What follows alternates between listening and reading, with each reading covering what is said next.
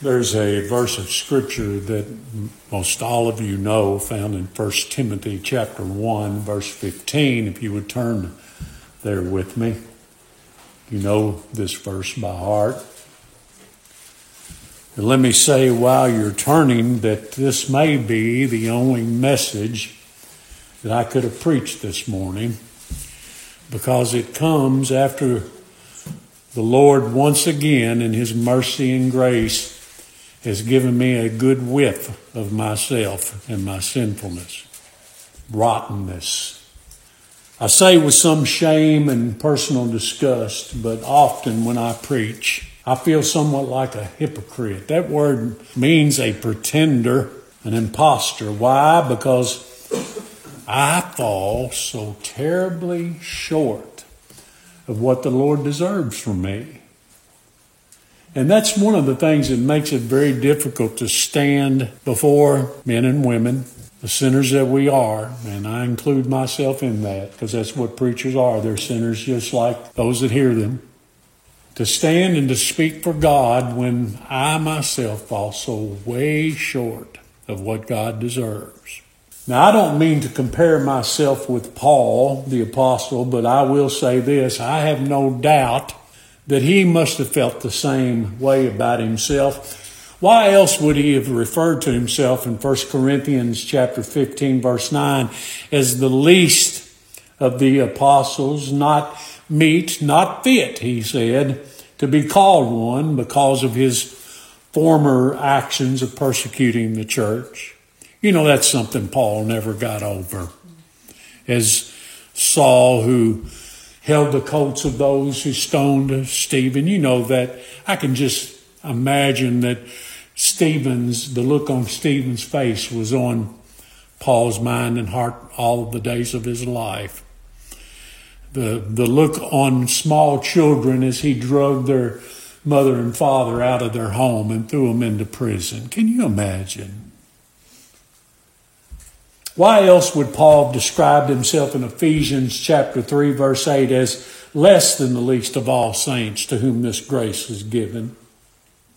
That he should preach. Me? Should preach the unsearchable riches of Christ. And then again here in 1 Timothy chapter 1, verse 15, he writes, "This is a faithful saying and worthy of all acceptation, that Christ Jesus came into the world to save sinners." And then he added these words, "of whom I am chief." Every time I read this verse, I think to myself, what does that make me? I suppose one of the truths of Scripture that the Lord has made known better to me than any other truth, teaching, or doctrine found in the Bible is the truth, the revelation of my depravity. I'll add, that hasn't always been the case. There was a time when I knew that I wasn't perfect, but I still didn't believe that I was all that bad.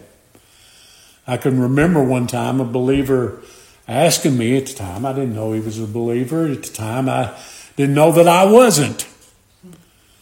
But he asked me, he said, "Are you a sinner?"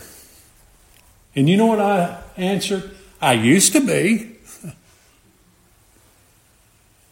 But now I know that's not the case. I don't feel that way anymore. God has revealed to me what I am.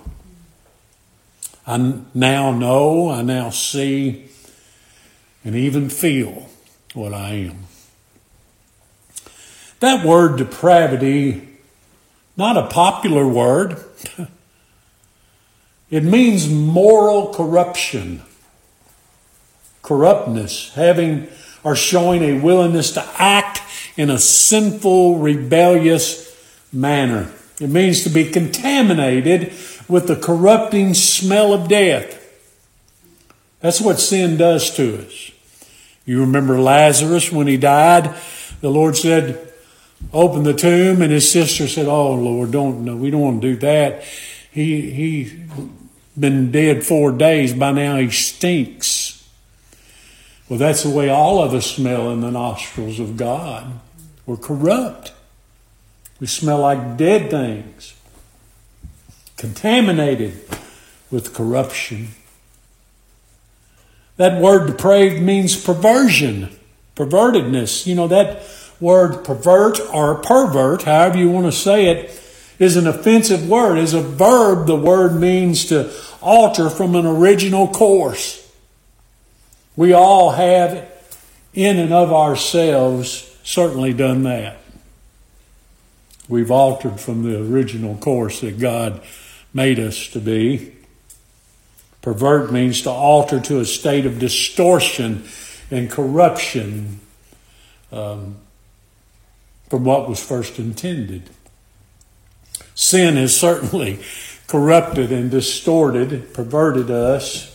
Sin has certainly altered us from what God first intended for us to be.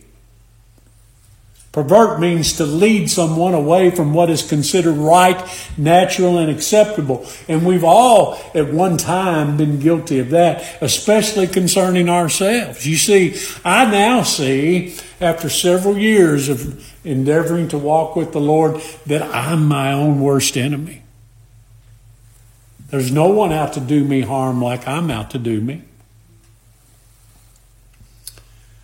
And depravity also means defiance, degeneracy, and degradation. It means immortality, debauchery, lewdness. It means wickedness, sinfulness, vileness. It means to be brutish, vicious, even criminal. And the bad adjectives just go on and on.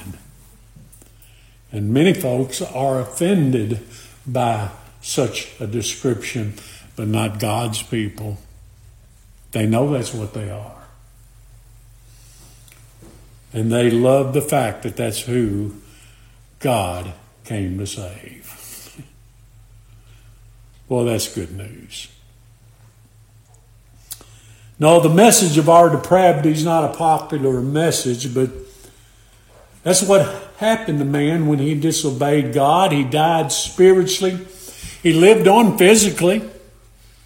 But he died to God spiritually. He fell out of communion with God. He fell out of fellowship with God. He died to God. And he died to life.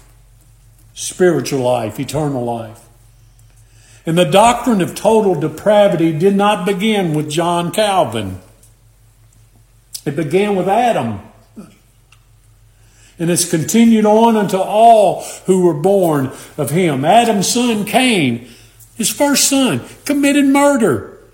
Killed his brother, Adam's second son. It wasn't anything that Cain had to learn.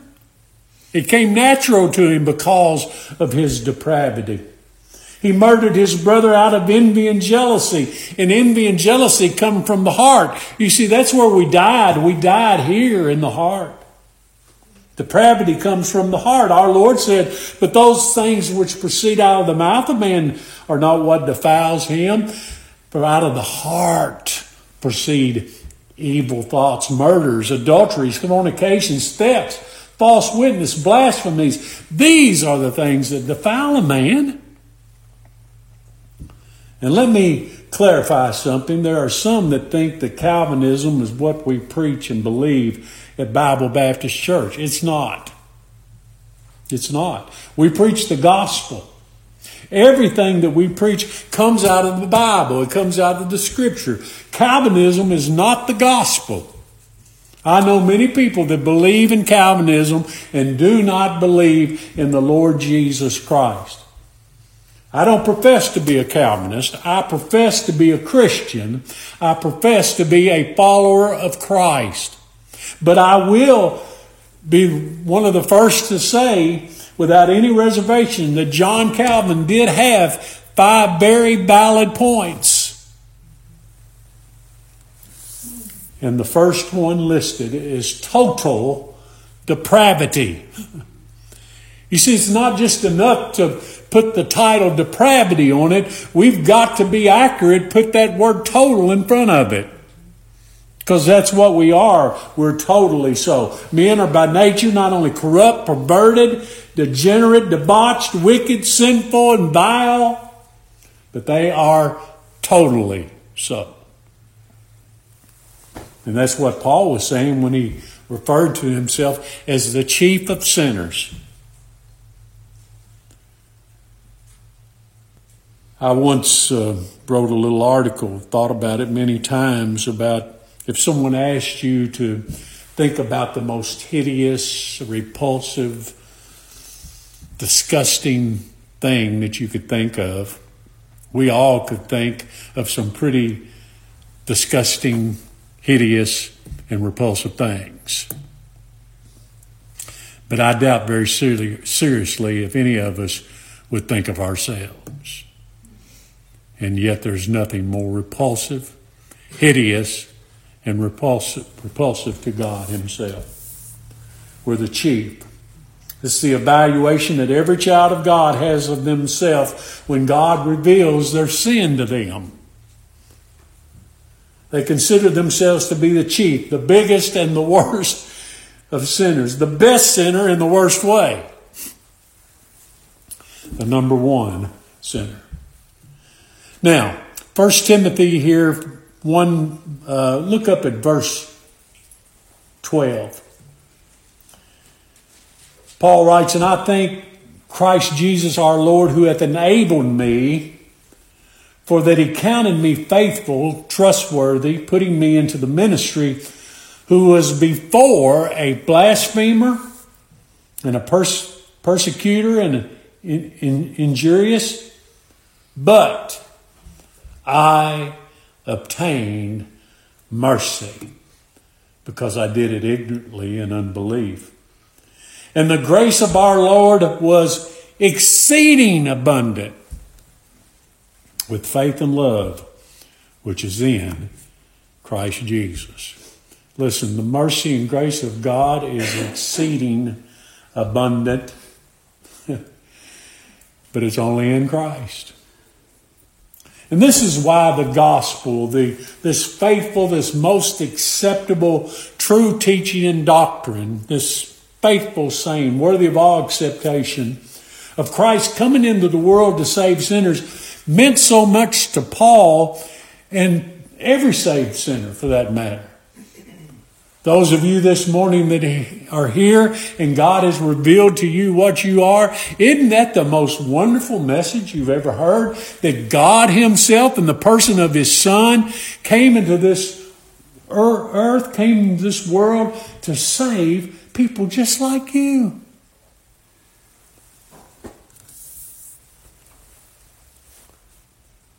That's why we can't live without it. That's why some can't. We see how desperately wicked and unworthy that we are of such mercy and grace. But it's what we need the most. And that's the question. Is that the case with you? Do you see yourself as a needy sinner? Do you see your need of such mercy and grace? Do you see that you not only need it, but desperately so? One who has no need of Christ doesn't see it. One who has no interest in Christ doesn't. One who doesn't attend where the glorious gospel of Christ coming into the world to save sinners is preached obviously doesn't see their need of it. If they did, they would enthusiastically go where it's preached to hear it. Not everyone preaches it. Matter of fact, not many do. And simply put from the lips of the Lord Himself were these words: "They that are whole, those who are well and righteous in their own estimation, have no need of the physician." The physician. Not a physician, the physician. There's only one physician who can heal the disease of sin, and that's the Lord Jesus Christ. He is the great physician. Is He not? Who needs this specialized physician? They that are sick. I'm sick. I'm diseased with sin, and I know it, and I need help. And we all are. Some don't know it, but God has revealed it to some. Has He revealed it to you?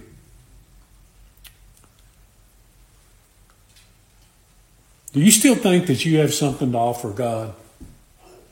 Do you still feel as though you have some worth, some merit, some righteousness that God will accept? The Lord said, I came not to call the righteous. There are none righteous, no, not one. But I came to call sinners, those who know that they're sinners, to repentance. You might say, preacher, are you a mind reader? You might say, preacher, do you know my heart? Well, the answer is no. No on both accounts. How then do I claim to know? Because you don't demonstrate a need. You can take the gospel or leave it. I don't understand that. I don't see how anyone can profess to know Christ and can take Him and leave Him. You think you can't take Christ or leave Him if you truly see your need of Him. To you, this message is not a faithful saying. You don't accept this message as the gospel truth. Therefore, you don't demonstrate the need of a true sinner. The Lord said in Luke chapter 15, verse 7, I say unto you that likewise joy shall be in heaven over one sinner that repenteth, more than over 99 just persons, those who are righteous in their own eyes, trusting in the righteousness of their own, which need no repentance. But you take a sinner whom God has revealed his sin and showed him his need and gives him Christ while the heavens rejoice. What a sound that must be. One sinner coming to repentance.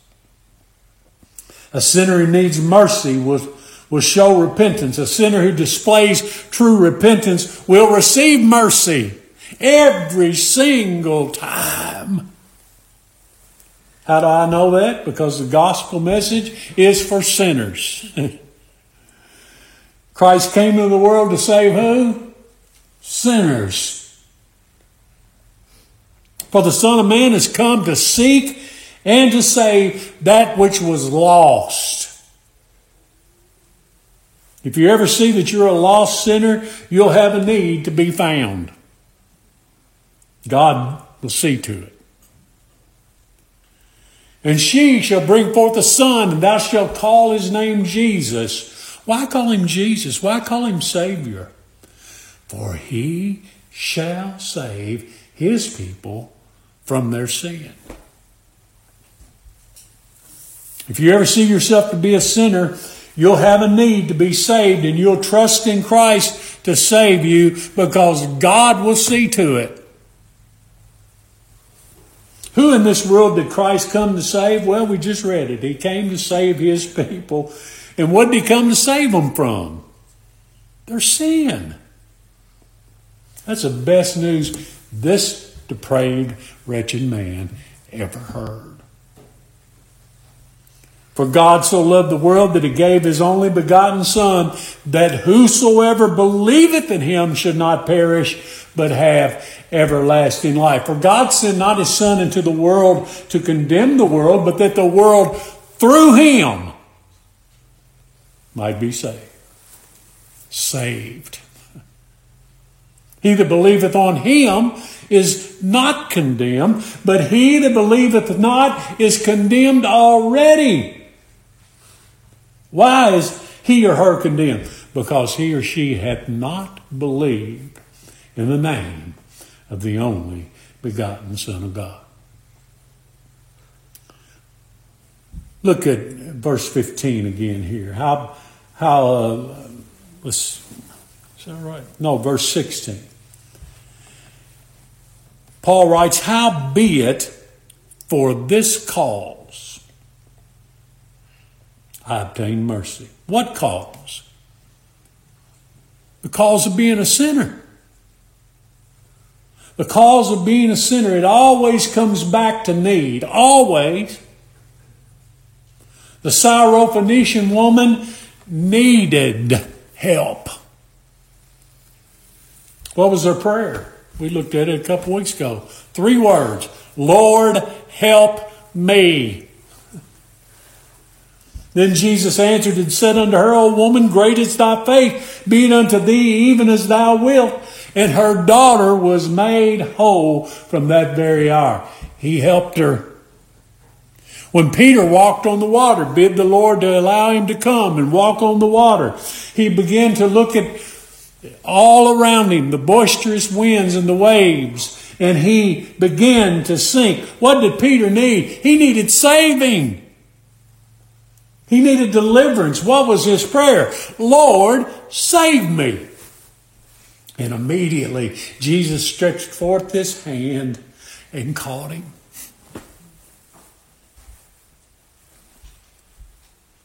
Two blind men in Matthew chapter 20 had a great need. What did they need? They needed mercy. What did they pray? Lord, have mercy on us. And Jesus stood still and called them and said, What will ye that I shall do unto you? Any who have a real need and a real desire for that need to be fulfilled, if they cry out to the Lord for it, they will have their need fulfilled. I'll put that in writing for you if you want me to. Nowhere in the Bible will you find one denied. People have not because they ask not, and they ask and receive not because they ask amiss, that they may consume what they ask for upon their lust. And that word there means pleasure. But if you have a real spiritual need and you ask the Lord to grant it, it'll be granted. Again, how do I know? Blessed be the God and Father of our Lord Jesus Christ, who hath blessed us with all spiritual blessings. All of them. In heavenly places. That's not all. In Christ. Now look closely at what Paul says here in verse 16. This is where I get my title this morning, For This Cause. That's the title, For This Cause. Howbeit, for this cause. What cause? As I said, the cause of being a sinner. Howbeit, for this particular cause, I obtain mercy. You see, those who truly need mercy obtain mercy. Now pay close attention to the words of Paul that follow here. He says, that in me first, Jesus Christ might show forth all long suffering for a pattern to them which should hereafter believe on him to everlasting life. Now, Paul is not saying here that he was the first man who was ever converted upon Christ coming to save sinners. There were many sinners converted before Paul was. And Paul is not saying here that he was the first great sinner that was converted and saved. There were many great sinners that the Lord saved before Paul. This word first here is not an adverb of time. It's a noun expressing the character of the Apostle Paul. You see, the long-suffering Christ showed here to Paul was full proof that this man called Saul who held the clothes of those that stoned Stephen, was forgiven. Paul made havoc in the lives of those who followed Christ. He threw men and women in prison, as I said, persecuting them to their death. This was the pattern of the kind of man that this grace was shown to. Now, do you know what that does? That gives me some great hope. If he would save the chief of sinners like Paul, if he would change one who considered himself less than the least of all apostles, just maybe, He'd save me. You think? No, I know. I know. By this instance, an example of grace to Paul, one who blasphemed, one who persecuted, one who injured others, every sinner should be encouraged to believe in Christ for life and salvation. All sinners in every age should be awakened, should be convinced, and have hope of salvation in Christ for themselves. Do you? Some of you remain indifferent. Since God spared and showed such patience, such long suffering, such love, such mercy, such grace, such forgiveness, and salvation to a great sinner like Paul, what great confidence we should all have that He would do so for us. And this is what I want a real sinner to see. And if such grace was bestowed and experienced on such a horrific sinner as Paul, even the chief of sinners, shouldn't every believing sinner be encouraged who's found trusting in Christ alone? You better believe it. But brother, you don't know what still goes on in my mind and in my heart. Oh, I got a pretty good idea. Because it goes on in mine too. But God don't look at me and base my salvation upon what I think and what I do. He bases it upon what Christ did and has done for me. Now, I won't continue in sin that grace may abound. I hate myself. I abhor myself. I wish I wasn't like I was. But Christ is our object of faith. Saving faith looks and believes on Him. Believing sinners seek eternal life in Christ. Paul is a pattern to the kind of sinners that God saves. That being the worst, the chief, the sick, the diseased. Not the well, not the self-righteous, but those who have great what? Need. Boy, that's a word that's missing in our day, isn't it? Everybody's got too much. Don't have much need. Those who are sick, diseased, having nothing but wounds, bruises, and putrefying sores from head to toe. They hadn't been closed up, neither bound or mollified, doctored with ointment. That's who the great physician came to save. And that's who we are. Now, are you offended at that description? Do you disagree with that assessment of yourself?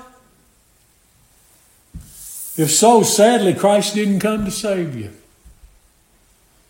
He came to save sinners, bad sinners, the chief of sinners, wretched and depraved. This is the same Paul who said, "O wretched man that I am," not that I was, but that I am. When I told that believer I used to be a sinner, he just smiled, shook his head. Paul asked, "Who shall deliver me from this body of death?" Who can deliver me? He said, "I thank God through Jesus Christ." That's who can. So is that describing you? Do you see that you're wretched? Well, that certainly describes me, and it's the only hope. Now listen to me. It's the only hope and assurance that I have.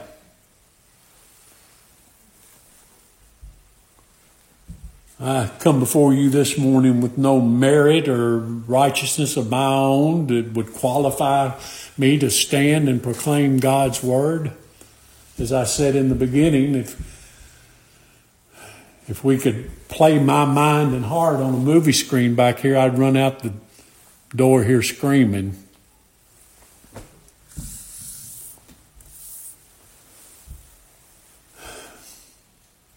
But among men there's none righteous, no, not one. And This is why man's work of so-called righteousness is so obnoxious, such an obnoxious odor in the nostrils of God. Men who think that they have some righteousness that God will accept are ignorant of God's righteousness. That's what the Scripture says. They go about to establish their own righteousness. And when they do not submit themselves to the only righteousness that God will accept, and that being Christ's perfect righteousness. Men have a zeal of God, but it's not according to knowledge. Christ is the end of the law for righteousness to everyone that believes. What does that mean? It means that the finished work of Christ's righteousness for His people to put away their sin was the end of all ordinances and all sacrifices that were made. For all they did was shadowed Him. The blood of bulls and goats didn't put away the first sin. All they did was picture Christ who would come and who would put away sin by the sacrifice of Himself. The finished work of Christ's righteousness. That's what I put my trust in. All these other sacrifices and ordinances and all, they ended when He came. He fulfilled, He finished, He accomplished what they only pictured. Well, the law was our schoolmaster. Why? To bring us to Christ. And the schoolmaster instructed us and directed us until Christ came and no longer. Christ fulfilled the law. Our Lord put an end to the law. The Lord disannulled the law. The law has nothing to accuse me of. Christ has already fulfilled it. Christ has completed it. Christ has finished it.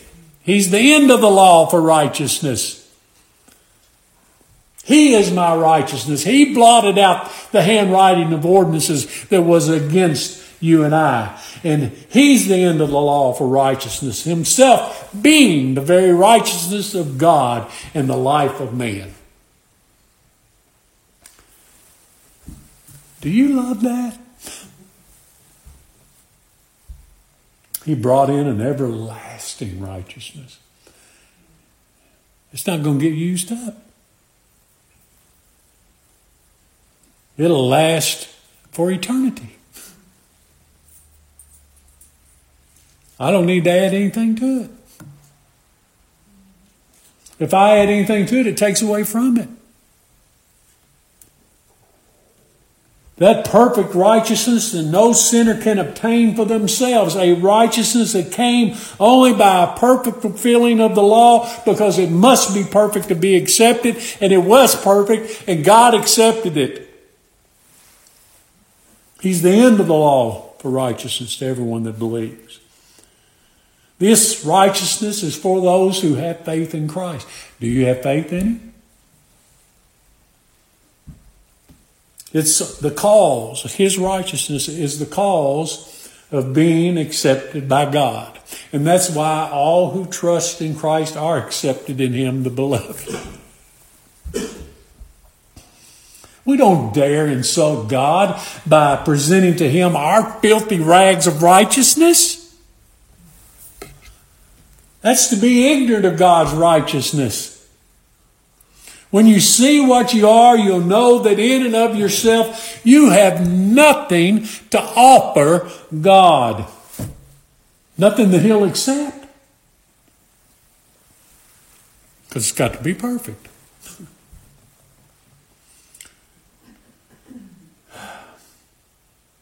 This righteousness is for those like Job who abhor themselves.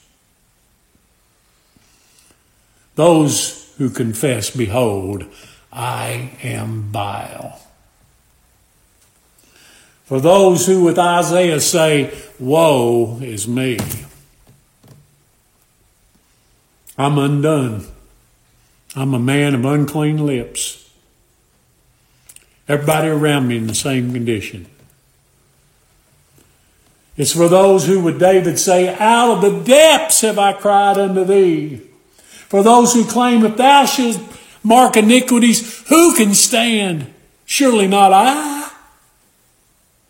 It's for those who can say when they have it, but there is forgiveness with thee, that thou mayest be feared, that you may be reverenced. It's for those who with David say, I've sinned against the Lord. And it's for them who afterwards are told, the Lord hath put away your sin, and you shall not die. Isn't that what Nathan said to him? Thou art the man, I've sinned against God. Yes, you have. But because of one who loved you and gave himself for you, you shall not die. Boy, that's good news. And it was for this cause that we obtain mercy. Every sinner to whom God has revealed their sin know that they're abominable, filthy, and drink iniquity like water. We obtained mercy because we needed mercy. God showed us that we needed it, and He's still showing us that we need it. He causes us to cry out for it.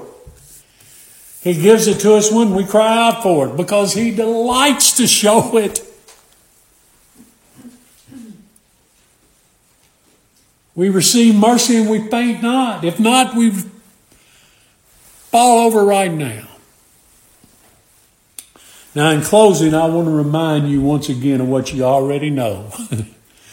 I want you to turn with me to Galatians chapter 1 real quick. Just back a little bit. Ephesians and Galatians chapter 1. And let me say, while you're turning, this gospel that I preach, this gospel that many of you believe, this good news that many of us find all our comfort and assurance is not a man. It's not a man. Why should we be surprised if man hates it? Why should we marvel when men don't believe it? It's not a man. Paul told the church here at Galatia in verse 6, he said, I marvel that you are so soon removed from Him that called you into the grace of Christ unto another gospel, which is not another, but there be some that trouble you and would pervert. There's that word again, the gospel of Christ. Remember what perversion is? It's a perversion of the true gospel. A false gospel, another gospel, which is not another.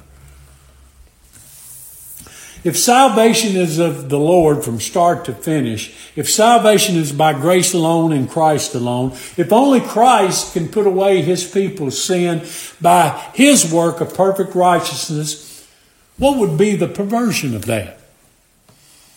To pervert something is to alter it from its original. It means to distort and corrupt that which is true. It means to lead someone away from what is considered right, true, and acceptable.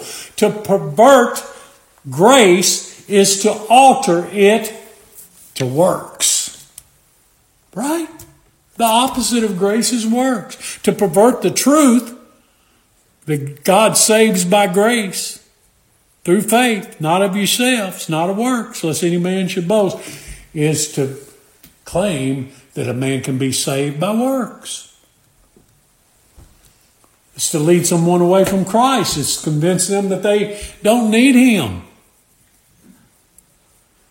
How does someone convince you that you don't need Christ? To endeavor to convince you that you already have what you need. That you can already do what you can't do. That's why this ain't just a little matter of difference in opinion.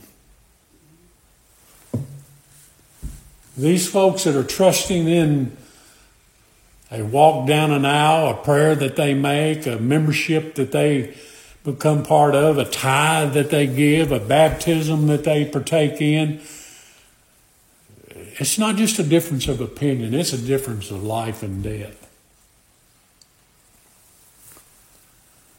Look what Paul says in verse 8. But though we or an angel from heaven preach any other gospel unto you than that which we have preached unto you, let him be accursed.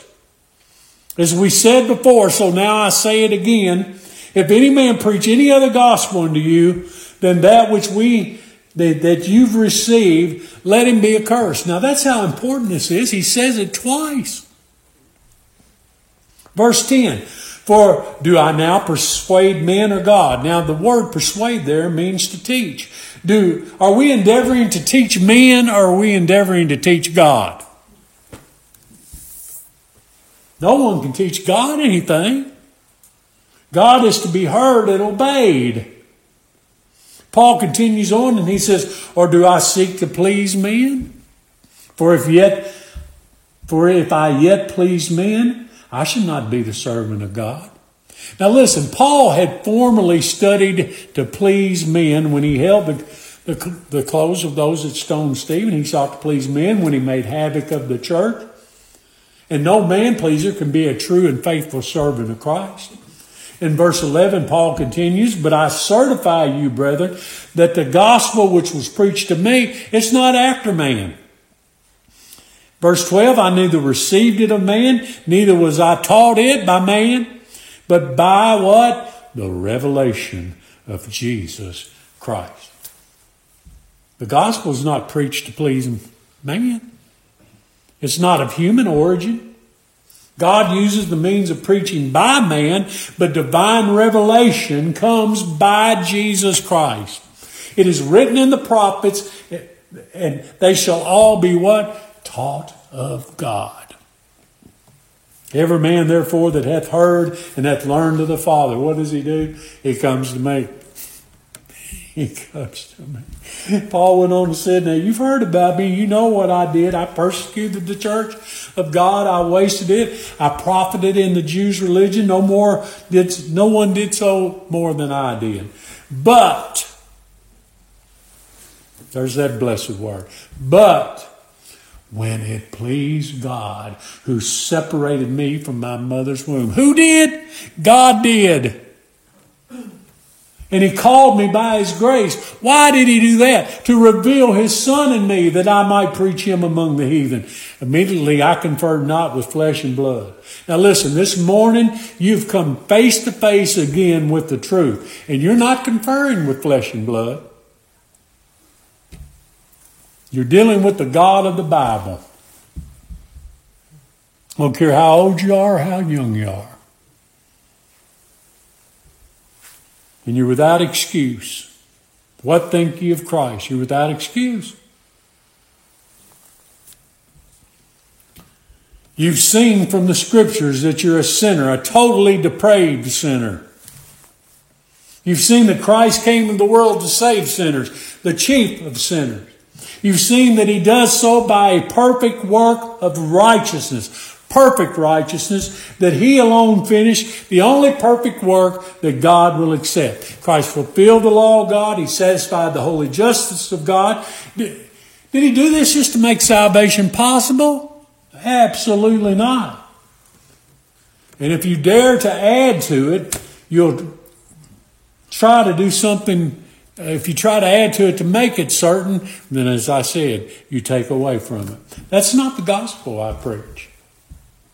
And that's not what you hear in this place. The true gospel is not after man. It's the revelation, the revealing of truth by God to his people. What is the truth? It's a faithful, trustworthy saying. Christ came into the world to save sinners. He came into the world to save the chief of sinners. Are you a sinner? Or are you well? He didn't come to call the righteous. Are you righteous in your own sight? Those that are well have no need of the great physician. Who does? Sick, depraved, wretched, evil sinner. Well,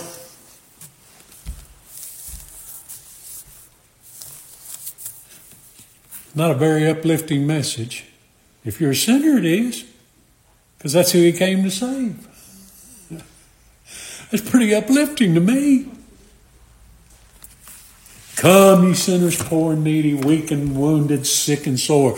Jesus Christ stands to save you, full of pity, love, and power. Come, ye thirsty, come and welcome God's free bounty glorify. True belief and true repentance, every grace that brings you nigh.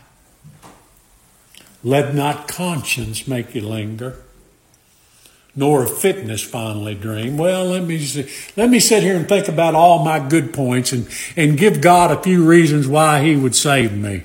No, not a fitness fondly dream. All the fitness that Christ requires is that you feel your need of him. Do you need Christ? Well, he's the one thing needful. And God promises that he'll supply all your need. Singular. Not needs. Seek ye first the kingdom of God and his righteousness, and all these other things, plural, will be added unto you. But he's the one thing needful. And God will supply that need in him. Well, that's the gospel. That is the gospel. There's nothing else that would give a sinner any hope or comfort apart from that, what God has done for us in the Lord Jesus Christ. And I thank God that he shows me over and over and over again that I'm a sinner in great need. It's painful. It's shameful. But it's needful.